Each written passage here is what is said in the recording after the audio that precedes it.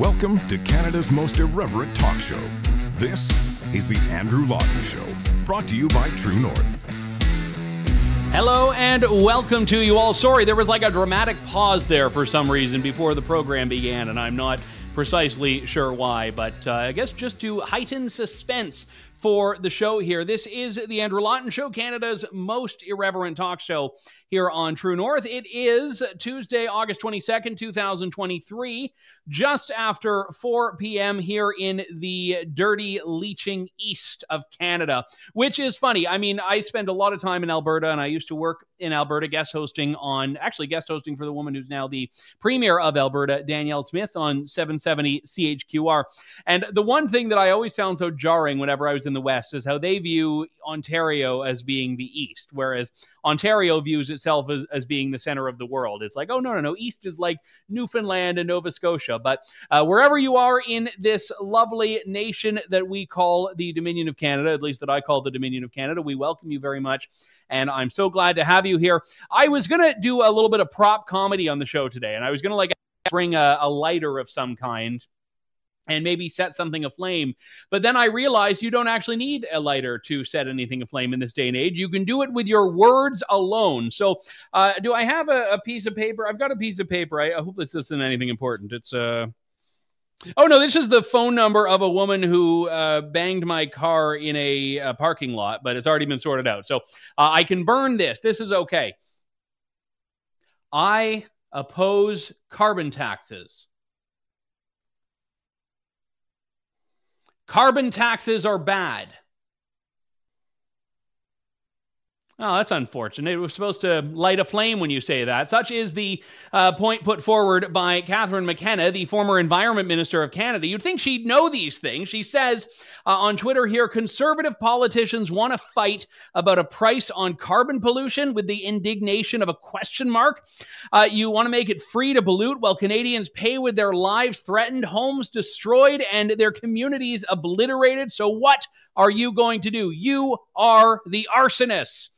So Catherine McKenna there, with your words, thoughts, and feelings alone, establishing that if you oppose carbon tax, if you do not support a price on so-called carbon pollution, you are an arsonist. Now, she says this as the wildfires rage on, actually, in the West and the North, in the Northwest Territories and in Northern British Columbia. It's tragic. It is horrendous when you see people that have been displaced from their homes. We've seen in Maui that lives have been lost because of fires. This is very serious stuff. And it is happening in a context that is not about politics and shouldn't be about politics. But Catherine McKenna says, if you are a conservative who opposes a carbon tax, you are an arsonist. Let me just try one more time.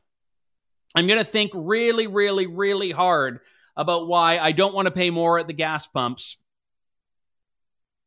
No, nothing. Well, I got to say, I cannot believe that Catherine McKenna ever led us astray. That I did not have foreseen. I could not have foreseen at all.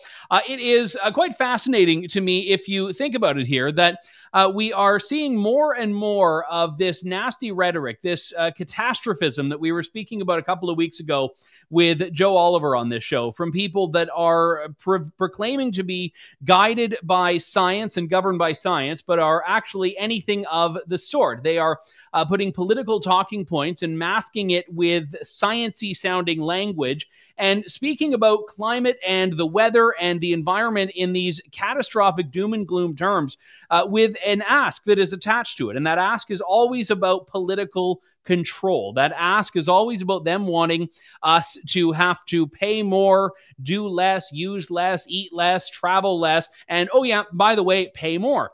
And if you don't want to pay more, according to Catherine McKenna, you are just an arsonist. Now, my colleague Elie Cantin-Nantel asked Pierre Poilievre about this in Ottawa just a couple of hours after Catherine McKenna's tweet. Take a look. Yes. Catherine McKenna, the former Liberal minister, accused Conservatives of being arsonists over the opposition to the carbon tax. So what's your response to her comment, and what do you say to climate alarmists or maybe people that say that not having a carbon tax will lead to a climate catastrophe?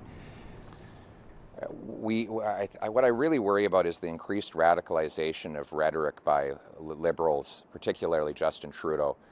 But the nastiness and meanness that they're directing at people who disagree with their policies, whether it's Trudeau's nasty comments directed at Muslim parents, or whether it is him jabbing his finger in people's faces, and now a former Liberal minister saying that anybody who doesn't want to pay higher taxes is an arsonist.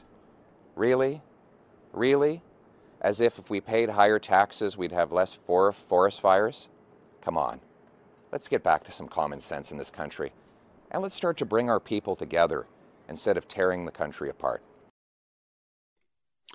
It seems like a fairly common sense position that Catherine McKenna, the environment minister, once in Canada, saying that arsonism or arson comes from opposing carbon taxes would be a little bit absurd. But this is what passes for the Liberals now. And you may wonder if, okay, maybe I'm punching down by talking about some former environment minister. But even though she doesn't have a position in government, she still is very much a leading voice, not just in Canada, but around the world, on purveying that climate catastrophism I was talking about earlier on in the show and in previous episodes. And I would also say she's still very much looked at in some ways as this sort of spiritual leader on the Green file for the Liberals. It's now Jonathan Wilkinson that has her role. Stephen Guilbeault, they talk about climate criminals in terms of like the big oil and gas companies. They all call them climate criminals.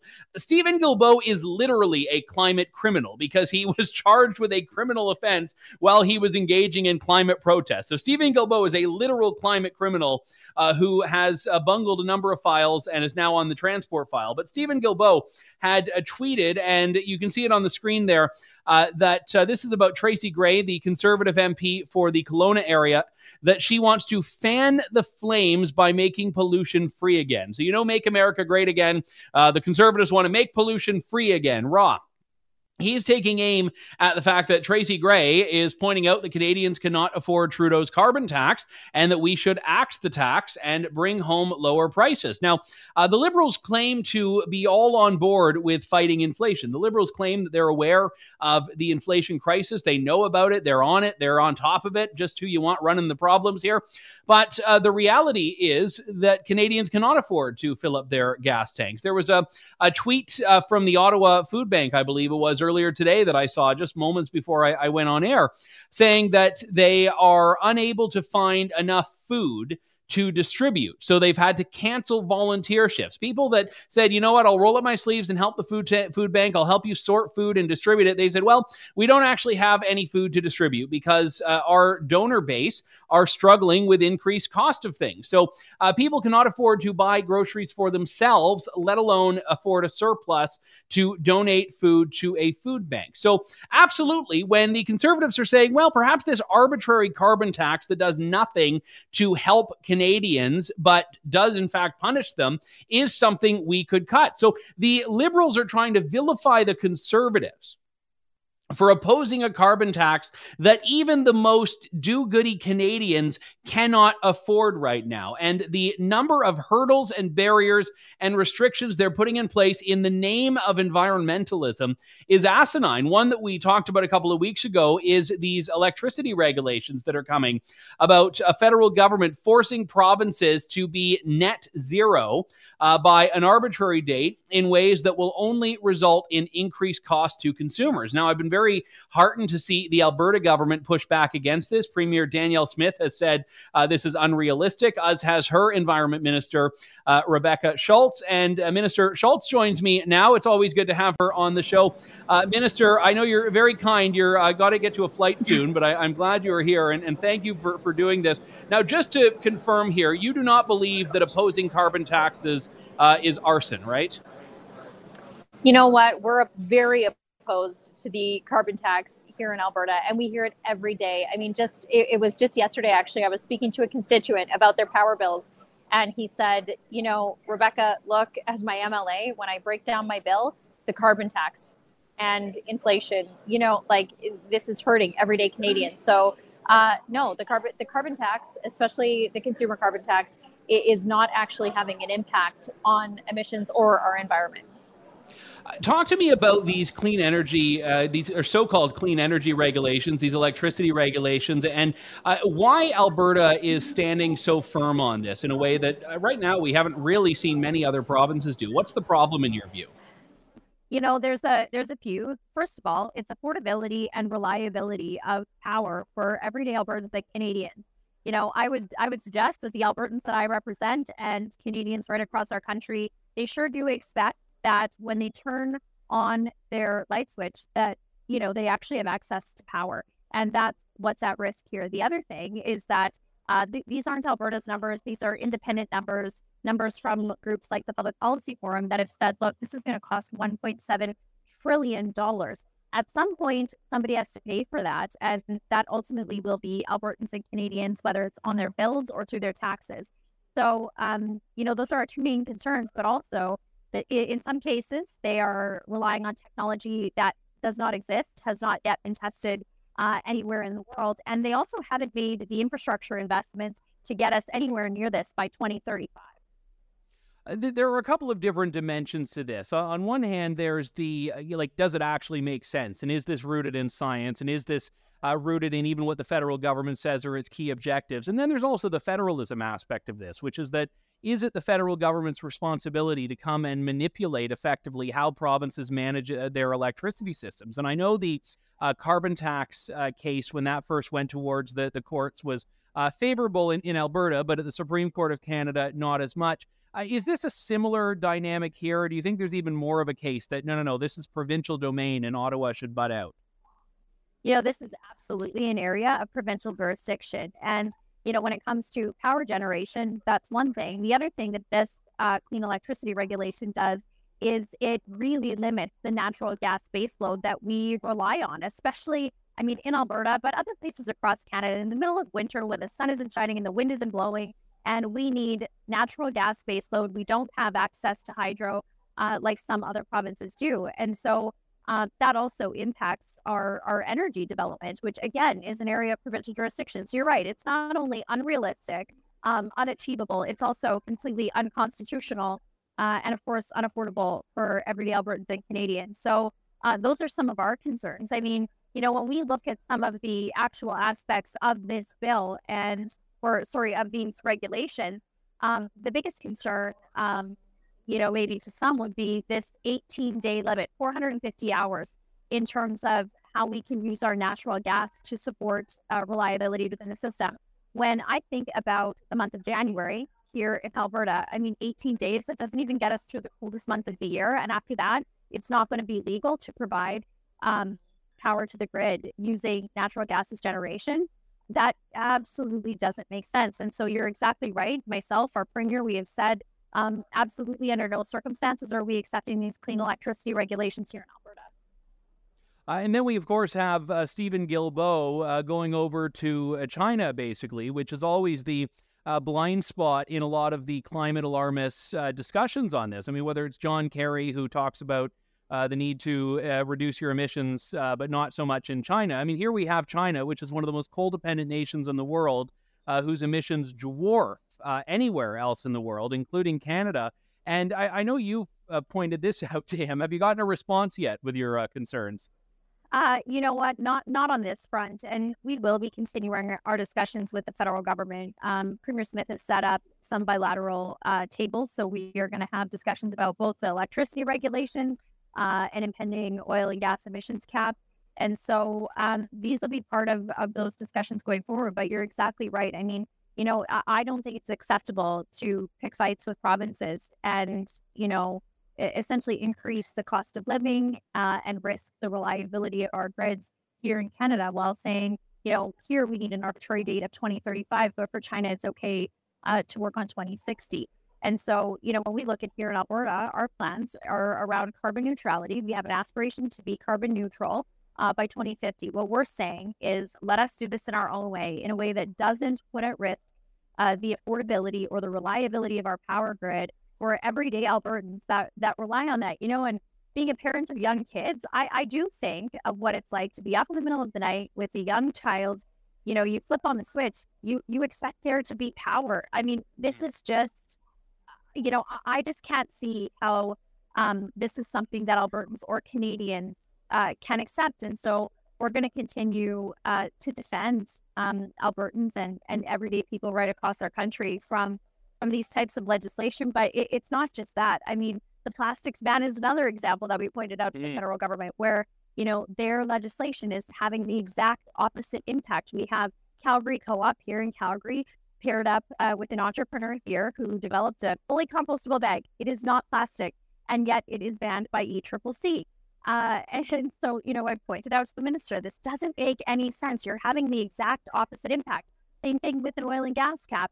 If you limit the amount of natural gas or LNG coming out of Alberta, coming out of Canada, displacing coal-fired generation in other parts of the world, we're having the opposite impact on emissions worldwide. We have an opportunity right now in Alberta, in Canada, to lead with sustainable energy development, emissions reduction, address energy security and affordability and reliability. But unfortunately, the federal government seems to be choosing ideology over common sense every single time. All right. Well, I appreciate you squeezing us in. I know you've got a plane to catch there. Minister Rebecca Schulz, the Environment Minister in Alberta. Always a pleasure. Thanks so much for coming on. Thanks so much, Andrew. All right. And I should just say, I mean, this whole thing from Catherine McKenna is absurd, but it really is reflective, I believe, of the government's absurdity on this. And a lot of these targets that they put out are incredibly arbitrary. I mean, Rebecca Schulz was just saying there, you've got China that's gets until 2060 to go carbon neutral, but these people have to do it by 2035, and then, maybe just 2030 and maybe 2050. And these are all lofty aspirational goals. The one that you hear at all the big UN climate summits is about the need to reduce global warming to 1.5 degrees above pre-industrial levels. And no one could really agree on 1.5 at the Paris climate agreements, because it was all going to require just a complete deindustrialization, essentially just shut down electricity altogether. And you don't even get to light candles because they might be a little bit too carbon inhospitable. So they agreed on 2 degrees and then work really hard to get to 1.5. And then Glasgow comes along, and then the Sharm El Shakedown, which was just last year. And all of a sudden it's 1.5. They're all talking about 1.5 again, 1.5. And if you're a Canadian, whether you're one of Rebecca Schulz's constituents in Alberta, or you live in Northern Ontario or Eastern Canada, or even in Quebec, which pretends it's above oil and gas, but is disconnected from the realities of the world outside of the hydroelectric grid, apparently. And all of these people that are saying, listen, I actually don't care about any of this stuff if my own household isn't looked after. And this is the big flaw in what the government is doing right now, is that they are imposing something on provinces, on communities, and by extension on families, without caring at all about the consequences, without caring about the consequences of the family that can't afford to pay the carbon tax, without caring about the consequences of the family who can't afford to pay its electricity bill or its home heating, the family who can't afford the increase in grocery prices that carbon taxes and other related things are doing, exacerbating existing inflation. And all of this just continues to go on in a government that just does not care, a government that believes genuinely that it should be above all of these rules that are for the little people. Now, we talked a few weeks ago about Chrystia Freeland, who's getting up there. Chrystia Freeland, who says cutting your Disney Plus subscription is the way you fight inflation. Chrystia Freeland, who says, we all need to do a little bit less. And then you look and realize that she commutes effectively daily, like 3 or 4 times a week from Toronto to Ottawa, taking a plane. I've seen her on planes in business class before. So this is a woman who knows how to travel and enjoys travel. And I like travel. So I don't judge her for that. I judge her for doing it while telling us that we are all the problem and telling us that we're the ones who need to do less. And, Catherine McKenna, that believes that with your thoughts and words, you can cause ours. And when I pointed this out on Twitter, everyone's like, oh, you don't understand metaphor. Yeah, I understand metaphors. And I also understand, lunacy masquerading as cogent policy. One thing I want to talk about here, just shifting gears entirely, is the idea of academic freedom. And the whole point of this discussion, whenever we've brought up free speech and academic freedom, is that there is a value that comes in people being able to disagree in a free society. And to weave this into the climate narrative, one of the big problems we've had in discussions of climate science is that there's often been this very phony and artificial consensus, this so-called consensus. I don't know why my air quotes are like sagging one way or another. There we go. Because I'm looking at like myself back and like my camera is tilted, so I didn't quite know where the air quotes were supposed to be. I need like an air quote augmentation to, balance them out and perk them up a bit. But in any case, the whole point of I've totally lost my train of thought there. Don't mind me. The point that I was getting at there is that on the climate debate and on the climate science debate, we've had more often than not this phony consensus in which doctors of physics, of geology, of all of these other things have been told that their perspectives don't matter if they go against the narrative. And we've had a silencing of debate. We've had a chilling of debate. And it's very similar to what we saw certainly in Supercharge in the COVID era, where it was very clear early on that there was an official narrative, and anyone, no matter how many letters you had after your name, how many years of schooling, anyone who diverged from the capital O, capital N official narrative would be silenced. And it wasn't just that they would be subjected to cancel culture. In some cases, you had people's regulatory licenses, their ability to practice medicine be jeopardized, and people were suspended, people were removed from colleges, and certainly people lost jobs. There are alleged crimes to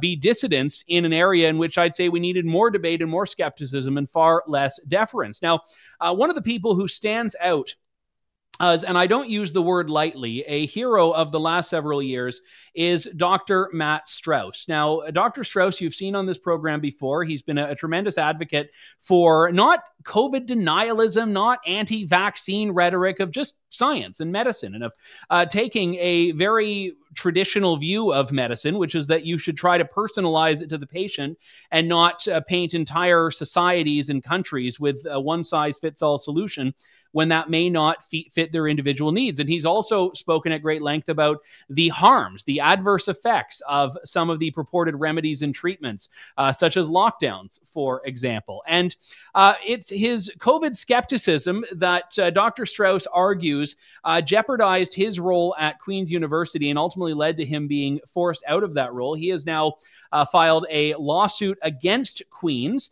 And while we can't talk about this matter because it is before the legal system, I did think it was a good opportunity to talk in general about the retrospective on this last few years and where it all went so wrong from an academic freedom, a medical freedom, and a free speech perspective. So Dr. Matt Strauss joins me now. It's good to talk to you again, Dr. Strauss. Thanks for coming back on the show. It's always nice to talk to you, Andrew. That introduction was too kind.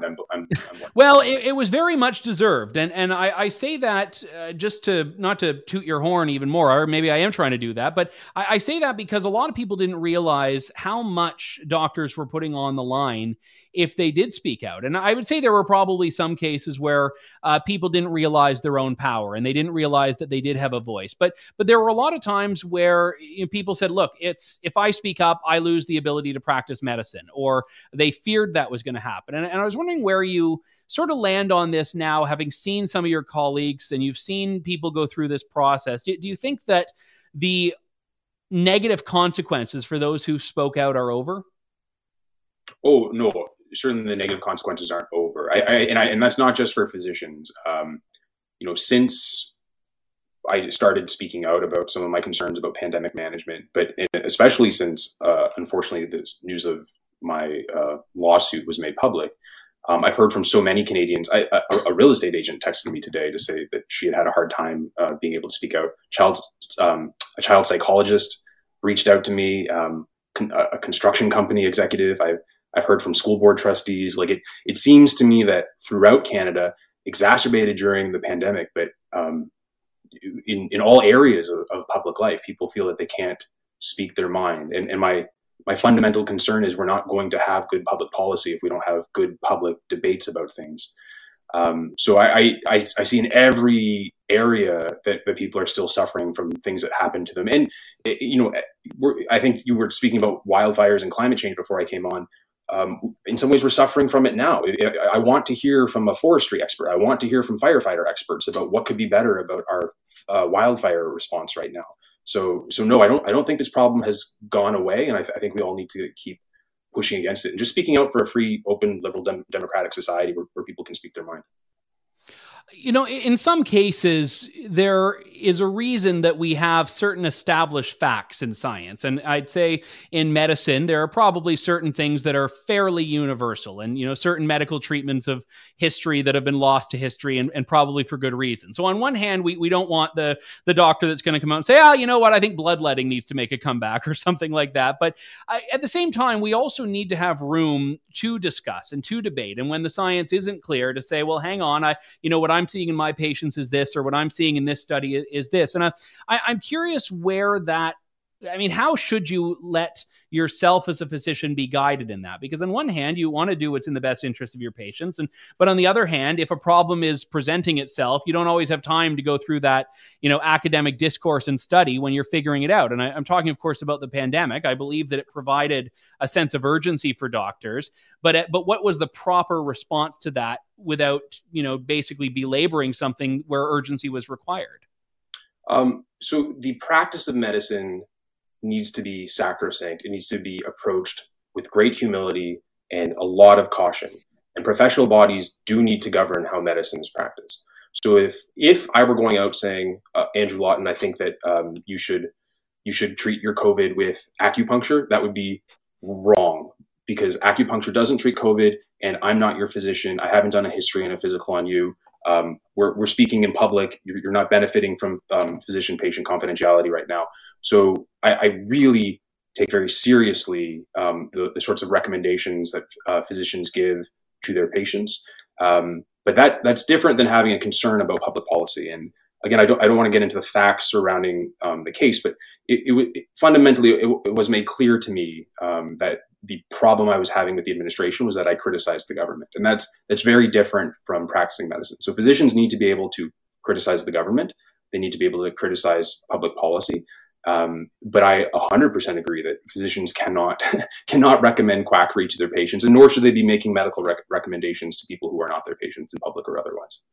The funny thing, too, about universities, and I don't want to draw a false equivalence between real science and, political science, which I studied, but, universities pride themselves on being anti-authoritarian in so many other disciplines. They would celebrate a professor who came out with some scathing report that condemned the government's approach on, some national security law or something like that. And it's weird that skepticism of academic inquiry and really the purpose of academic inquiry, which in university medicine, I think is incredibly important, is completely gone on this. The government says it, ergo we just accept it.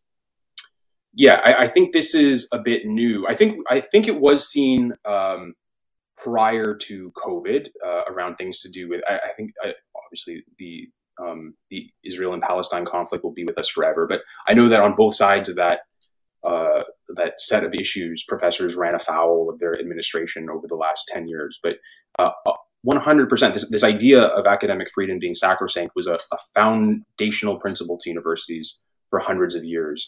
In one meeting that I went to, I brought up Noam Chomsky, who is I think it's fair to say a radical leftist and a very interesting thinker, was arrested by the government at one point for attending a Vietnam War protest. And as far as I'm aware, his institution stuck with him through thick and thin. And thank goodness, because I certainly don't agree with Chomsky on everything, but he's a profoundly interesting thinker, and I have benefited from hearing his thoughts, and I've come to agree with him about many of the things that he has said since the 60s in that arrest. One of the problems with governments, and I'm using that in the broadest possible sense of just institutions in general, is that they are fallible, and they know they're fallible in some cases. They don't often admit it. One example that comes to mind is Western University, my alma mater. You went there for med school as well. This is a university that had, I think it was a one of a kind or maybe one of two in the country, which was this academic year putting in place a booster mandate for students, not just a vaccine mandate, but a booster mandate, which was supposed to go into effect in September of, I guess it would have been 2022. And there was a rally held around a year ago at which I spoke, at which you spoke, at which your medical colleague, Dr. Martha Fulford, spoke, and a number of student activists. And Western eventually backed off that. Now, they didn't credit it to the backlash. They just kind of let it die on the order paper, and then a few months later said it's no longer necessary. But there's a case in which Western said one day the science requires a booster for students, and the next day said the science no longer requires a booster for students. So this deference that was expected expected of you at Queen's and of people elsewhere is on its face absurd, because how is that deference supposed to factor into a world in which governments will change what they believe the science leads them to? Yeah, I thank you for bringing up that episode with Western. And I'm biased. I love Western. I'll always love Western. I'm glad they did the right thing in the end. And I was so proud and lucky to be part of that student-led movement. But it is true that whoever was doing the university's press releases at that time, who I'm almost sure was not a scientist, but a communications professional of some sort or another, was claiming that the science was on their side. And science doesn't really take sides. Science is a process of open inquiry and debate and evidence gathering and argument synthesis. So it certainly wasn't the case in that instance that the science was on their side. And I'm glad Dr. Fulford and I were able to draw some attention to that. And I guess I like to think that we had some effect on that ineffective and harmful mandate being withdrawn. I would have liked to have seen maybe a bit of a mea culpa from the university on that point of view, but I still love them. When you look around at Queen's in your situation, and again, I'm very careful. I know you can't talk about too much of the facts of the case. So if I'm asking too much, please let me know and I'll back off. But when you look around and saw the dynamic with your colleagues there, were you just the outspoken one and everyone else was kind of the same as you were on this, but didn't want to put their neck out? Or did you really feel like you were alone in this and that, everyone else was really adopting that line that you were expected to adopt genuinely? I certainly am not the only one who felt the way that I did. I was the only outspoken one who, to my knowledge, I was the only outspoken one to maybe have a set of views that I had. I had several outspoken colleagues who took maybe some views contrary to mine, and I would have loved to have had a debate with them, either on a podcast or somewhere at the university. It became clear that became clear to me at many universities that individuals who were towing the party line were allowed to be outspoken and people who criticized the party line were not allowed to be outspoken. But throughout all of this, like I said, I've heard from so many Canadians of all walks of life, but many of them were colleagues of mine at the university. And I'm not a political person. I'm not a political organizer. I never thought, I know what I'll do. I'll organize a demonstration or I'll organize a petition or something like that. And maybe that was an error of mine. But they had careers. They were doing work that was really important. They also have mortgages and kids and that sort of thing. And it never occurred to me to ask someone to stick their own neck out. I understand that it's a lot to chew off. And one does not want to bite off more than one can chew. Well, one of the challenges, you literally had I'd missed this part of your story. And when I read about it in the National Post, you had your belongings shoved into a cardboard box. One of the most sort of depersoning things that, an employer can do. And you had that done to you. And at the time, if I recall, it had kind of blindsided you in a way because you weren't even aware there was an issue. Like you weren't even aware that you had been doing something even purportedly wrong in the university's eyes. I would rather not speak with great specificity about what I thought and when and what I perceived and when, because that would be a little bit from the hip, and I guess one wants to be really, really careful about. Okay, let me take a different approach then on this, which is to ask you how you feel about what happened moving beyond it. I know that's sort of a sappy question that I would, criticize most hard-hitting journalists for asking, but I'll ask you how you feel looking back at it, because I've never seen from you, even when this has been going on, anything resembling bitterness or antipathy to Queen's. In fact, I've only ever heard you speak highly about your time in academia, both as a student and as on the admin side. I guess I have a few things to say about that. One is it was a great privilege. It was the best job I've ever had, getting to teach medical students. And I still practice medicine. It's always a privilege to get to look after folks who are having a hard time, who are ill. So, and to my former colleagues, even the ones who disagreed with me, I honestly have nothing but love. this lawsuit is a dispute with some elements of the administration. But frankly, I received not just from colleagues texts of support, but also from professors in other departments. So a professor of law and a professor of bioethics both reached out to me, way back when all this was happening. So I have so much warmth for the Queen's community that is not at all what this is about. And I wouldn't want it to be framed as me having anything other than warmth for my students and the colleagues and my colleagues, former colleagues, I guess. And the other thing I will say is everyone had a really bad pandemic. I had a bad pandemic in some ways, but I saw horrible things that happened to my patients, both because of COVID and all the other ways that the pandemic and the pandemic restrictions affected their lives. So I had folks who were between life and death in the ICU for 3 months who weren't allowed to have their family visit. And it was like Russian novel levels of misery and despair. So I can't even somewhat feel bad about what happened to me, I guess. Like in contrast, and so I would say that if I'm outspoken about these issues, and if I'm maybe pugilistic in terms of defending this principle of academic freedom, I hope I'm doing it for these more public concerns than what happened to me. Because I'm fine. I have a roof over my head. I have 3 square meals a day, and I have a family that loves me. So I can't complain. Well, that's a wonderful, wonderful way to put it. And I actually think it's an incredibly thoughtful way of putting it, because so much of what we've seen of the edicts have come from people that weren't affected by what they were doing. I mean, someone who's married and has a family at home telling someone who lives alone that they have to stay at home alone and can't go see their neighbors. Someone who doesn't have a family member dying in a care home telling other people that they can't go and visit their loved one, their grandma or father or whatever in a care home. So all of these things, I would agree, were absolutely horrible. And I'm glad you've come through it the way you have. And I wish you well in this lawsuit. Dr. Matt Strauss, always a pleasure. Thanks for coming on, Matt. Nice to see you, Andrew. All right. Thank you.